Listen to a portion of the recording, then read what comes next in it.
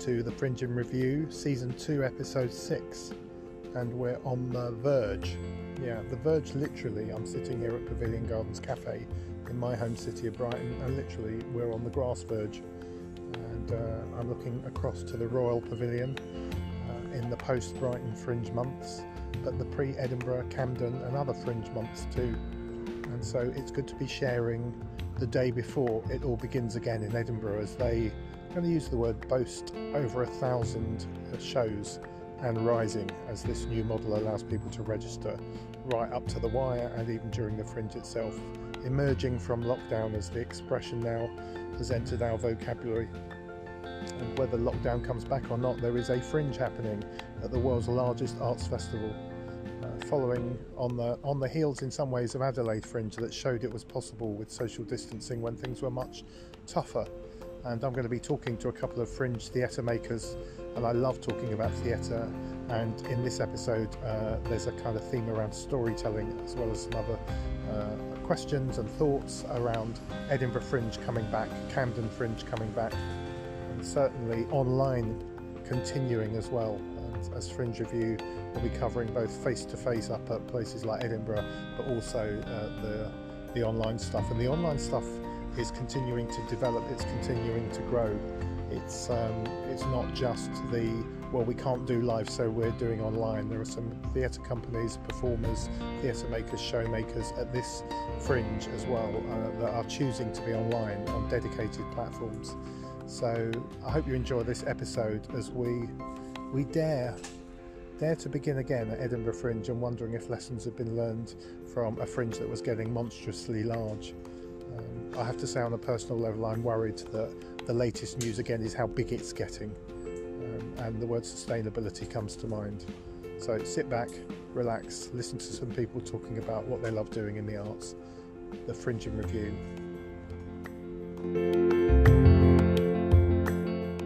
David Spillman, I could ask you, what are you doing going up to the Edinburgh Fringe during a pandemic year?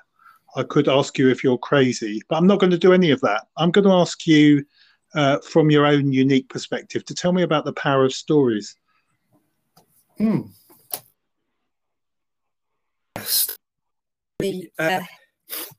Stories are great, aren't they? And we're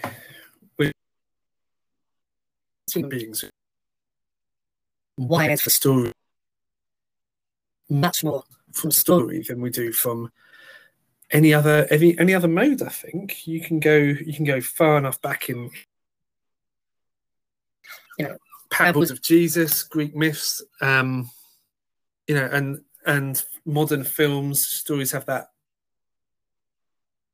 catch us in a way that not every other mode does. I think story and make you forget about everything else that's going on, even while that story's going on. You just want to see how the story develops. You just want to see what happens next, how it ends, and it allows you to suspend so many other things, where you dive into this kind of ready-made pool, not quite knowing what's there or what you'll find when you start. Now you mentioned movies, actually, and I've certainly heard it mentioned that Star Wars was based on a classic fairy tale structure. So are there sort of archetypal story structures that are around that you'll find in different parts of the world at different times that have just somehow lasted, endured, something to do with the nature of the way they're crafted? Yeah, that's a really interesting question, Paul. And I remember reading once about The Edge, the guitarist in U2, and he said one of the things I would look for is what they called eternal chords. In other words, there was this little bit of guitar music, these few notes they would play and then invent it, but once invented, it sounded like it was something that had always been there. So it feels a little bit like that, your question, and certainly, yeah, I remember George Lucas has been talking about, the tropes, particularly the tropes of the characters, the ancient characters, that kind of naive farm boy who turns out to save the universe or save the world, and so there are definitely tropes in terms of characters, And in terms of stories, there are things that recur again and again. So, for example, one of my great loves is English. King Lear, I would put as I think it's the greatest of Shakespeare's plays, for example. And with that, that great scene where the king is there and he gets the 3 daughters in to tell him it's good and honest, and she gets banished, and the other 2 are duplicitous and say what the king wants to hear, and he rewards. Things go well, and then eventually over time hearts are revealed and so you've got that story, and of course that's based on much older stories. For example, the Bohemian folktale Salt and says, I love you as much as gold, the second as much as diamonds, and the third, I love you as much as salt, and the king banishes the daughter until salt is worth more than gold. And then of course they run out of salt, and if everyone's dying, and the daughter turns up with bags of salt, and everything's good again. It's very ancient stories, and like you say, both the story and the character, the reversal, the person in poverty who's actually rich, the person in power who's a fool, and these tropes that are repeated again and again. So in the children's book that I've been writing, the Anterbury Tales, one of the stories is called Dung and Diamonds, and it's exactly based on that Bohemian folk tale, where the difference is that it's woodlice, and so the 3 daughters, I love you as much as gold, I love you as much as diamonds, and the third one, I love you as much as dung. Well, turns out that woodlice need to eat dung, even their own, in order to it's to do with getting copper back into their bodies as a physical thing. And so the younger daughter gets banished,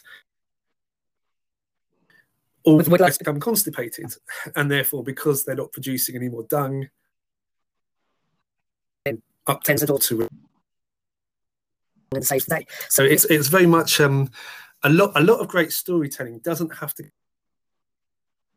idea, but like you said with Star Wars, it's taking these timeless characters and these eternal stories and doing something new, or placing them in a new context or new situation.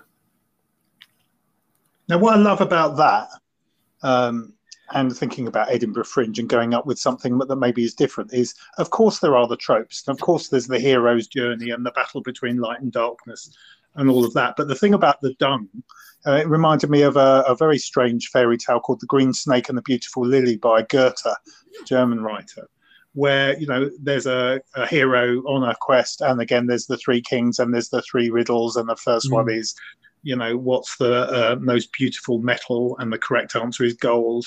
What's more valuable than gold, and the answer is light. And then we get to what's quicker than light, and it gets the answer right, but it's not what you'd expect. The quicker than light is conversation. And I kind of like those stories too, whether they go into not so readily available archetypes, but I kind of like quirk, and I kind of like things that surprise as well. And so maybe that's an invitation from both of us for people to engage in stories where the answer's dung, and not gold. And I guess that brings me on to the fact that, you did the Anterbury Tales at Hove Grown in Brighton, and you've got your own kind of spin on it, rooted in story, but you write your own stuff too. And Edinburgh is looking for different. It is looking for quirk. Quark, strangers and charm, as a rock band once called it. So let's just unpack that in terms of the way you craft stories. How do you step away from, the obvious tropes that are there in a lot of fairy tales?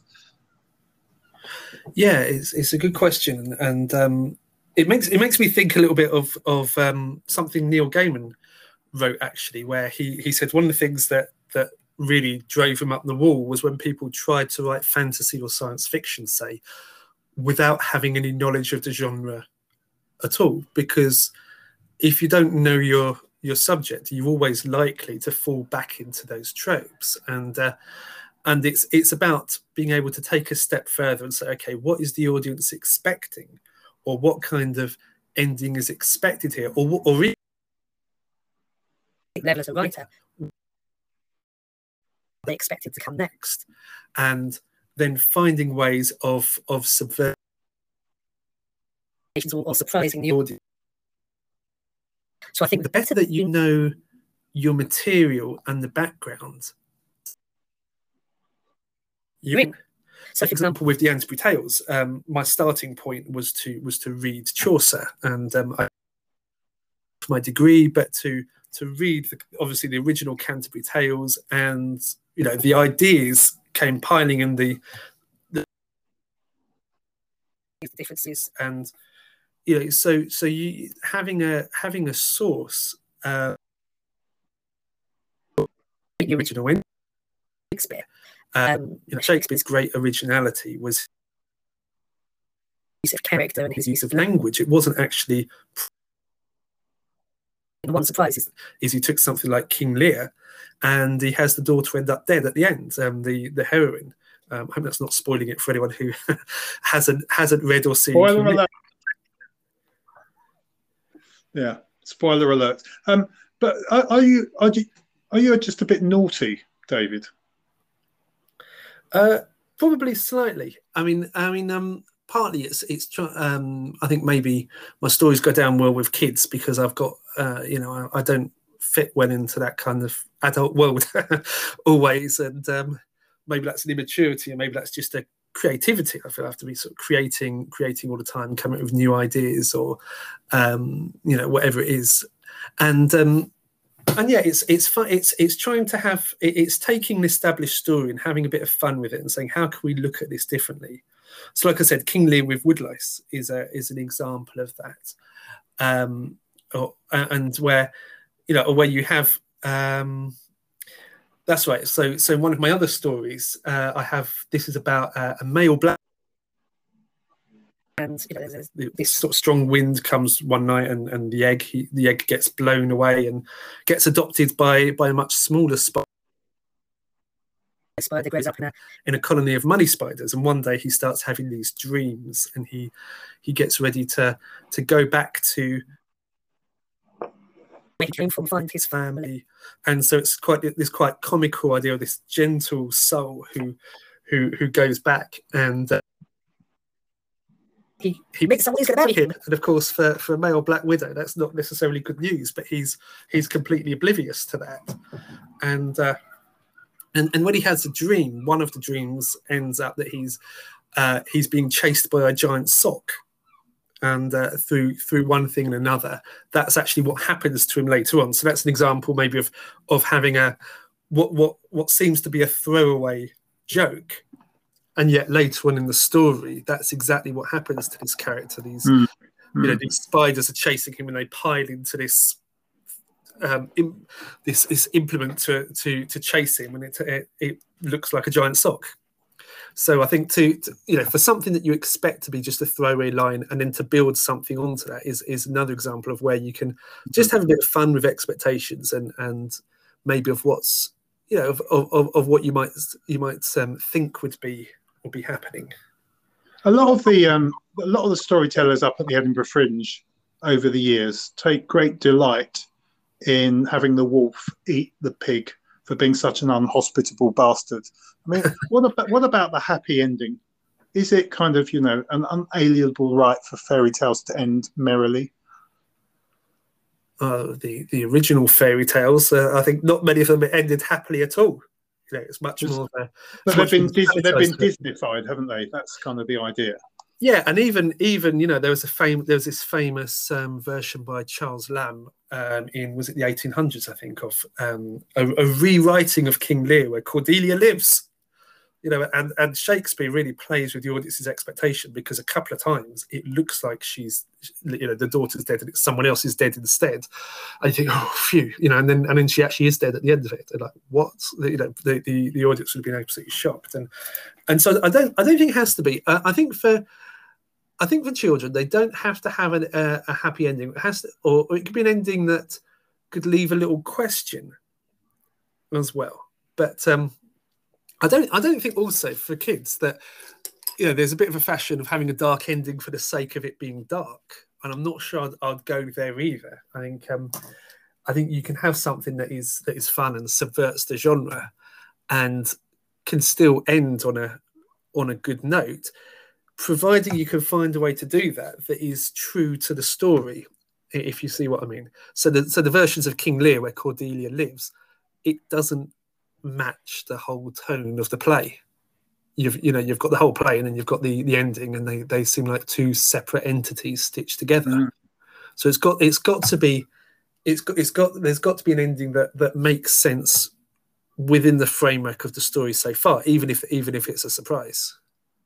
So when you get Jean Cocteau saying, I like a film to have a beginning, a middle, and an end, and not necessarily in that order, does that work for good old storytelling? Or do we need to stick to the beginning, middle, and end eventually? Well, I suppose it depends what you want to do. I mean, if you sometimes you throw someone in the middle of a story, and you allude to previous stuff, for example, and that's enough, and you don't really need to go any further than that. Even again, going back to Star Wars, they started with episode 4, and I don't think they were planning to make 1 to 3 at the time. It was simply the point of saying we're telling something that's in the middle, rather than starting at the very beginning. So I think you can start where you like. For kids as well. You want to have a consistency, and you want it to make sense. You know, you don't want kids to just come out feeling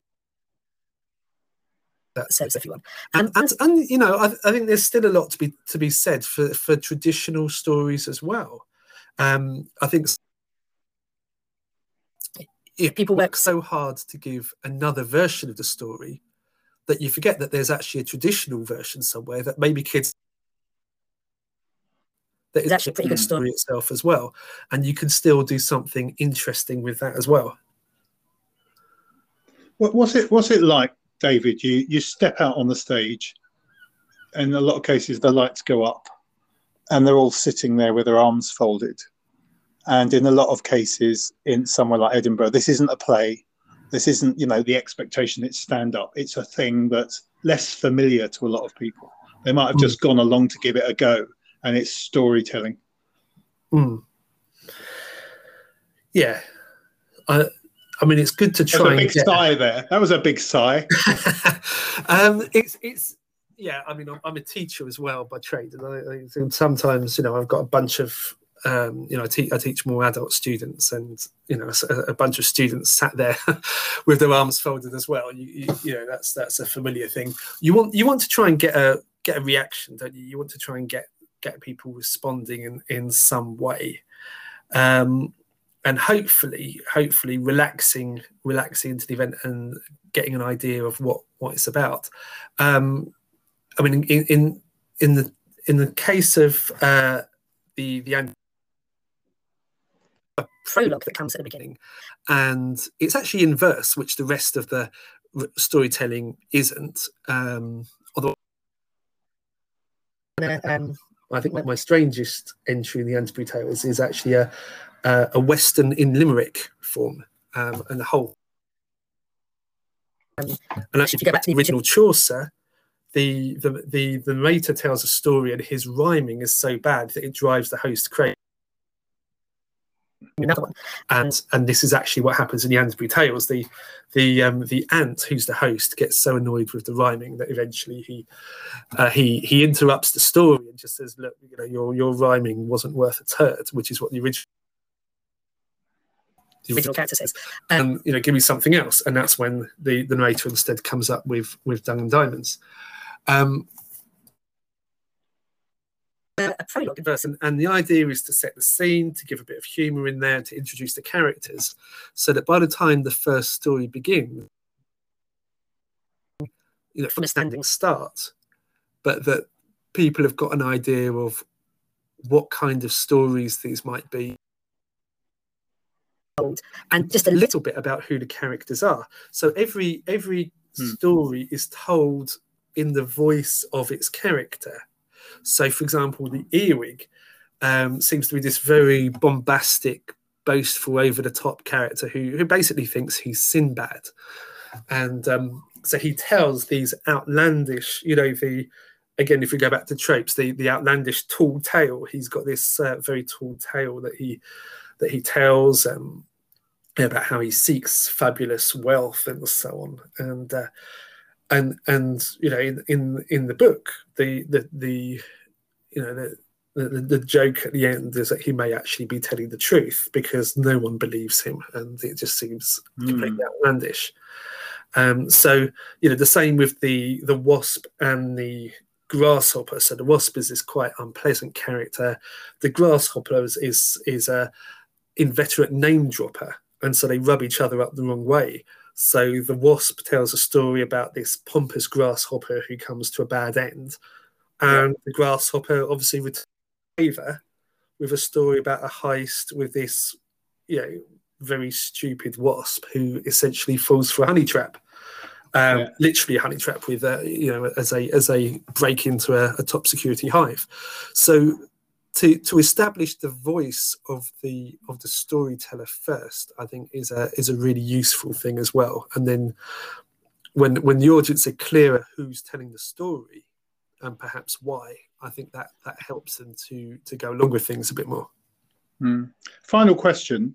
So tell me the emerging story of David Spillman going to the Edinburgh Fringe that's back in a very tentative form but growing by the week, and it's Edinburgh Fringe 2021. Tell me that story. So once there was this guy called David, and he was you are very humble. That is true. In very poor circumstances, and performing. And actually, in terms of, for example, I've been thinking about stand-up since my mid-20s, I think, and for about 10 years or more, and didn't do anything about it at all. And so, in reality, I'm just one of these people who seems to take an awful long time to finally doing something they want to do. So the Anterbury Tales itself, for example, is I first had the idea in 20. And I originally written as a series of years to research and write the stories, and then from about 2016 years have grown. I think 2017, 2018, I did the Anterbury Tales in Brighton. And so Hove Grove was in the city of Brighton. That was an arts festival, just for the listeners here, in Brighton in the UK, and it was a wonderfully literary and fringy, for all the right reasons, arts festival in Brighton. Thank you, Paul. And so there's just been a development there of thinking, how can I take it further? And it's strange because of all the and often, because often with the kind of job I've had, which schools after summer's come by, and they're like, okay, this summer I haven't really got a chance to go up because it's over the summer, you've got kids as well, and so it becomes a challenge to see when I could go. And this year things have opened up with work and other opportunities, and I thought, okay, finally, I've been thinking about this for 5, 6, 7 years, and finally there's an opportunity to go. And that this year, it's worked out that I've been able to, for example, get a registration in and to be able to travel up, even putting things in a very last-minute way that normally would just be too late. So in a strange way, the circumstance to actually make an opportunity, and which has been something I've been quite excited about. The same as a really big venue actually in Edinburgh at the Counting House, the ballroom there, and normally that's a 300-seater. Now I wouldn't expect normally to pull in 300 people, particularly as an unknown artist, but and obviously the actual capacity with restrictions is much lower than that. But again, it's things that have come together late in the day that have actually made an opportunity out of what's been a very difficult situation. So when you're there, this is kind of the second part, and you decided to go to the world's, largest arts festival in recovery from COVID, so trying to, re-establish itself. How has the COVID year, impacted on you personally, and how might that affect how you do your show in Edinburgh compared to how you might have done it a couple of years ago? That was a serious question I asked, is am I going to do this remotely? Which obviously there's the opportunity to do that. But I felt I still wanted to go and actually perform. As I say, it's been a long-standing dream to do that. So that's still a preference. You're aware that numbers are a little bit less. People are a bit more wary of taking flyers, for what I've heard as well. So it's starting to look at creative ways of getting flyering out, or having QR codes that people can scan and those kinds of things. So getting publicity out is a challenging. And in terms of audience reaction, just aware that people are a little bit more wary. Not that I normally have people on the but people are a little bit more reticent, I think, to be involved. For example, at one point where so joining with this mini song about an earwig, it might take a little bit more work on that front. Yeah. So it's being aware of that, and even strange things like at the moment the requirement in Scotland, for now at least, is that when people order drinks, they have to be served to their seats.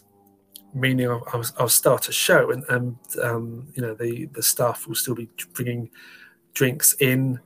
How do you manage it? You've even going to have two queues of people coming in on a practical course. So those who book tickets in advance, and then those who turn up on the day as well.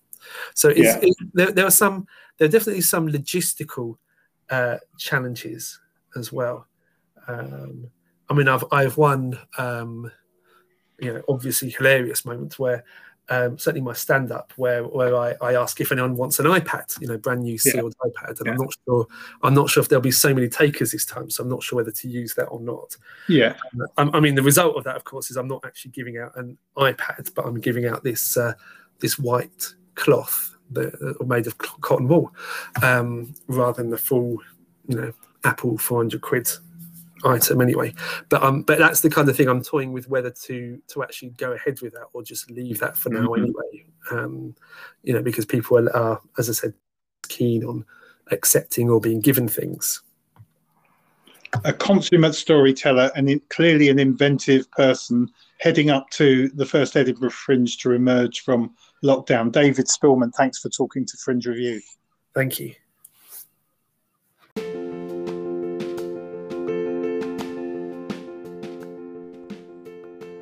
Do you believe in love at first sight? Will has a secret. He's hopelessly in love with the unattainable Candy. She's an epiphany, a revelation, and his best friend Billy in drag. Can he ever be with her? And what does loving her really mean? And what we've got here is a comedy about love, heartbreak, and a crisis of identity. It got very, very good reviews in London, and of course it was pre-COVID face-to-face. But Reboot Theatre Company have created a short version of this for this year's Edinburgh Fringe, and they've adapted it for Zoo TV, which is run by well-known Edinburgh venue, Zoo Venues. So it's been a real pleasure, actually, and very revealing to talk to the writer Tim Fraser and the actor Mike Waller from Reboot about how they had to move on from a face-to-face play because of the necessity of COVID, but the opportunity that created for them to create a different version of it online, and we get the chance to see that at the Edinburgh Fringe. So here they are, and it was a really revealing conversation, particularly because writers have to let go of things, but what COVID has created is the possibility to create online versions and still have your face-to-face versions and have them running alongside each other, at least for you creatively. Fringe is back, and it's back in two forms. It's back boasting over 900 shows as we speak, with the number rising, back in the city of Edinburgh with lockdown unlocking. And it's also back as it dipped its toe in the water with online Fringe, which is what other Fringe festivals have done. And we're joined by Mike Waller and Tim Fraser from Reboot Theatre Company. And before I come to you both, just a bit of background. Zoo Venues, which is one of the most established venues at the Edinburgh Fringe, also back. It was often a place that did different stuff from the mainstream, but also launched its own platform, Zoo TV, and that's showcasing all kinds of theatre, dance, performance in the online world too. So let me first go to Mike from Reboot Theatre Company. We're talking about Candy, and so I guess this is a two-part question. Tell us a bit about Candy and also the decision to bring it to the Edinburgh Fringe online. Hi, and thanks so much for inviting us to talk with you. So Candy's been a production in various forms over several years, and has been very close to Reboot Theatre Company's heart. I read it on a train journey back from the Fringe a couple of years ago as part of a call out for some short.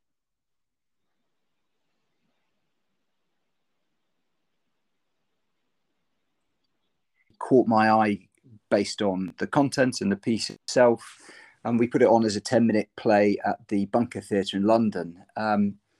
We really thought there was more of a story to tell. We really thought it only had scratched the surface of content, and Will, which is the character I play, really had lots of other stories to tell, to explain his journey through the piece. We worked very close with Tim and developed it into a full-length play, and that was programmed to be at the festival last year, but obviously festival last year didn't happen, and this year's festival didn't happen in the same means. So we thought, well, how can we tell this story? And I've always been quite wary in a way of recorded theatre. I don't think it quite captures the same magic of being in a room with an audience and the intensity that theatre creates, particularly Candy. The intimacy of the play and the relationship with Will telling a story to the audience is really quite important. So we thought, how can we do this play justice? How can we reimagine this piece to bring it to the festival? And we thought Zoo TV will be a very, very good platform for this. And Tim has spent a little bit of time reworking the play to retain the beauty and intimacy, but portraying it in a cinematic way without an audience. And I think it gives us a slight different feel, a slight more perhaps isolation that the character Will feels. I just noticed the Wi-Fi just went out just momentarily, but I think we got nearly, I think 99%. Oh, sorry. No, that's okay. We've got it, and that's the world of the internet. But Tim, as a writer, so has COVID thwarted you, opened up new opportunities, or a bit of both? Definitely a bit of both. Hello, by the way. Thanks for having me. Can everyone hear me? We've got you. Excellent. So yeah, hey, definitely a bit of both. I think up until recently, it was just thwarted, and I just saw it that way. And because I had a lot of projects. Like obviously, Candy was one of them. We're going to take it to the Fringe in 2020. Wonder why that didn't happen. And then there were some other kind of short film projects that I had on, and some other things that but now funding is a lot harder to come by, that kind of thing. So it definitely felt like it kind of threw me for a loop. And also, just as a writer, I've been finding it hard to get inspired and come up with new ideas when like the world's changing every week, and you can't really keep track of what's been going on, and how the world's changing, because it's just changing so rapidly, but at the same time you're just stuck, so I think that I found it kind of a hard period to get new ideas, and really work that creative muscle, just because I found the whole thing so just bad for my creativity and my mental health, I guess. But then it's been a journey, because this thing has been going on for so long now. I think that I started to see it from the other way, which is that, if you can't do what you wanted to do and what you were going to do, you've got to kind of accept that and roll with the punches. And I think when we were thinking about how we were going to do this, you know, and we were saying, should we just wait until the Fringe in 2022 and do it 2 years later than we wanted? But then, you know, we're doing the proper show, the one that we performed in London in 2020 at the beginning of 2020 before COVID, if you can remember those golden days. And we kind of discussed it, and as Mike said, you know, he's not the keenest, and I agree with him on filmed theatre that's just kind of, you know, someone sticking a webcam on a show, and you know, because there's nothing about it that makes it that much more visually interesting or dynamic or unique, and it does nothing there that captures the sense of being in a theatre, which is like, you know, which is the whole point of theatre, is that it's there, it's live, it's, you know, you can't get another version of this. So we knew what we had, what the talent we had on our team, in that Nico, our director, has also directed cinema and, you know, short films, and he's very film literate. And I knew, because it was based on a short, that I could change the story and make it shorter, and that we could find a way to kind of make the story revert back to a kind of shorter length, and it would still make sense. And so, you know, I essentially suggested that if we did a kind of 15-minute, 20-minute version, and then we would have the kind of space and the time to make it look more slick, more cinematic, to really think about the shots we're using and how they tell Will's story. And so it's this kind of, it's a film theatre, but it's got these short film techniques. So it's part short film, part of film theatre. And I think actually kind of captures what we're trying to do with the full show. And I think that, as Mike says, the character of Will, he feels very isolated. So all of a sudden him, like, you know, he feels isolated emotionally, even though outwardly he hides it with a lot of kind of jovial stuff and a lot of jokes. And him telling these jokes to an empty room really actually just highlights how lonely he is and how isolated he is. And even the setting actually really helped us tell the story we wanted to tell. So yeah, I think that's a long-winded way of answering your question, but I think, yeah, using the limitations to your advantage, I think, is something that I've learned to do as the pandemic's gone on, and you know, we've come out with something like this, which I'm just so happy with. So, well, I want to blow the wind a bit longer, because so we've got this cinematized version, you know, that you'll be happy with. You're bringing it to the public, but then there is that pre-COVID version. So, as a writer, does that sit easy with you, that there are two versions now? You know, how do you deal with having those in front of you when there was just one? I mean, are you going to revive the live one? You know, how are you holding those in your kind of inner space? I actually love it. I actually love that. I think that I can understand why some writers would be precious about that kind of stuff, but I love the idea of adaptation and adapting to different forms. You know, I don't see myself as like a playwright, you know, I see myself as a writer. Like I've been writing some children's books recently. You know, I've written a lot of screenplays, and Candy itself was this short play, as Mike said. So adapting it into a full length, there was, you know, that was already a second version, but also one of those short films I was talking about that I was working with is actually a version of Candy. So there's also a short film version of Candy that was already in the works. As well as that, I've edited it for different scratch nights that were like themed. There was one, I remember submitting it to like a Christmas themed one. So I edited the play so that it was like that it referenced Christmas. And some of that made it into the full length play. It's the bit that references Love Actually, Mike, for he didn't know.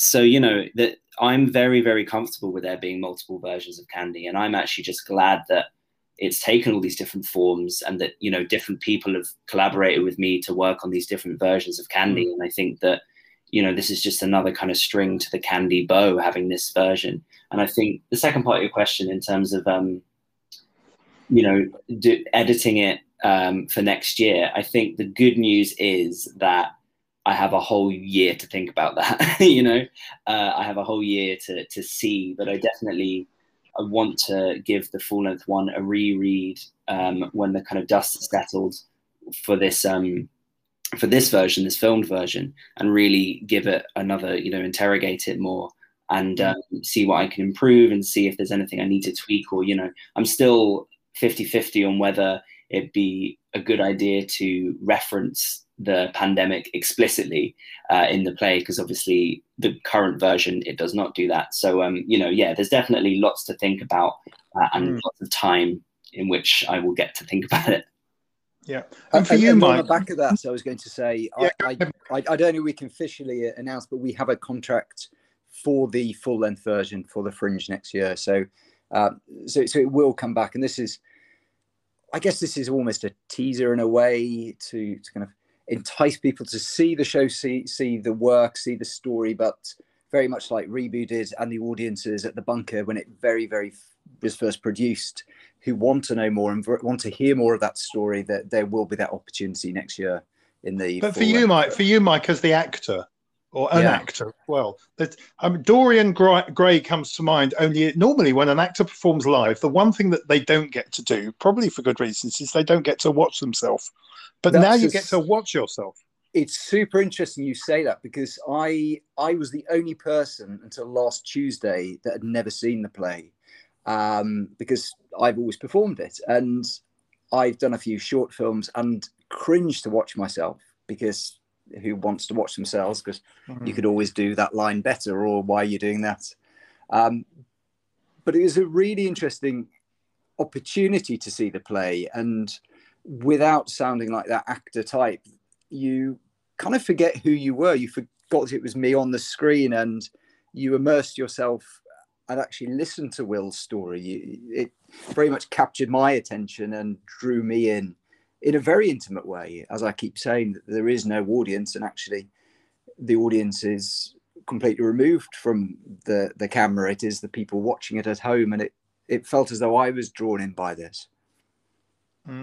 Now, Tim, closing question for you, and you can answer this obviously in whatever way you like, but I guess it is a provocative question. I made a list which has been growing, called Gifts of COVID, which I don't mean to disrespect the horrendous things that have happened to people, but the more I talk to theatre makers and reflect myself, some good things have come out of being locked down. I mean, it's fired my creativity in different ways. If you could go back and just continue with the live version, or this happens and it makes you rise to the occasion, write the film version, it sounds like you may even now edit for a later live version. Would you rather it had just not been that complicated, or are you sort of glad it has been? That is a very interesting question. I think that part of me thinks that it's a dangerous question to think, because, I think that on a very a basic level, all of us wish that this didn't happen, right? Like it was horrible. It disrupted everything, and but I know exactly what you mean in terms of the gift it's given, and one of those gifts is definitely this film. I mean, would I trade this film for 18 months of normal life as opposed to lockdown? Maybe, but I think that it's maybe actually besides the point to think one or the other, because this is the life that we got, and what we got out of it is this film. And I think it's so beautiful, and Mike just did such a good job that I am happy that we live in a world where this now exists, and that's because of the pandemic. So yeah. And I think this version actually reflects the reality of the last 18 months, in that it is a very isolated piece. The versions have always been very, very connected to an audience, but actually I think everybody has been so removed from the world outside, and I think this almost echoes that there is this person on his own in a completely dark theatre who just wants to tell a story, and I think that's what everybody in the arts has really wanted to do themselves for the last 18 months. Yeah, and I guess continuing on that note, Mike, lots to see at the Edinburgh Fringe, now live, but also online. What would be your invitation to people to press play and see Candy? I think we're very used to watching online box sets, Netflix, TV, particularly in the last 18 months. And I think we've all become much more accustomed to new ways of watching entertainment and the arts. And I think within that, we all have a very narrow kind of attention span. People very much dip into YouTube, and a 15-20 minute piece is very familiar. And I think that's what we kind of almost replicate, that it is a short play, it tells an entire story, and you go on a very long journey with Will and his character and the destruction that goes on in his life, but in a 20-minute story. And I think I think the beauty of Tim's writing that allows that will make you feel as though you've watched that full length piece, but without having to. So Tim and Mike from Reboot Theatre Company talking about Candy. Thanks so much for talking to Fringe Review. Thank you very much. I don't think we actually talked about what the play was about. We're not going to do that. People can go and find out about that. Perfect. There you go. Brilliant. Thanks so much. Thanks, Bye. Paul. Hope you enjoy it. Cheers. Bye-bye.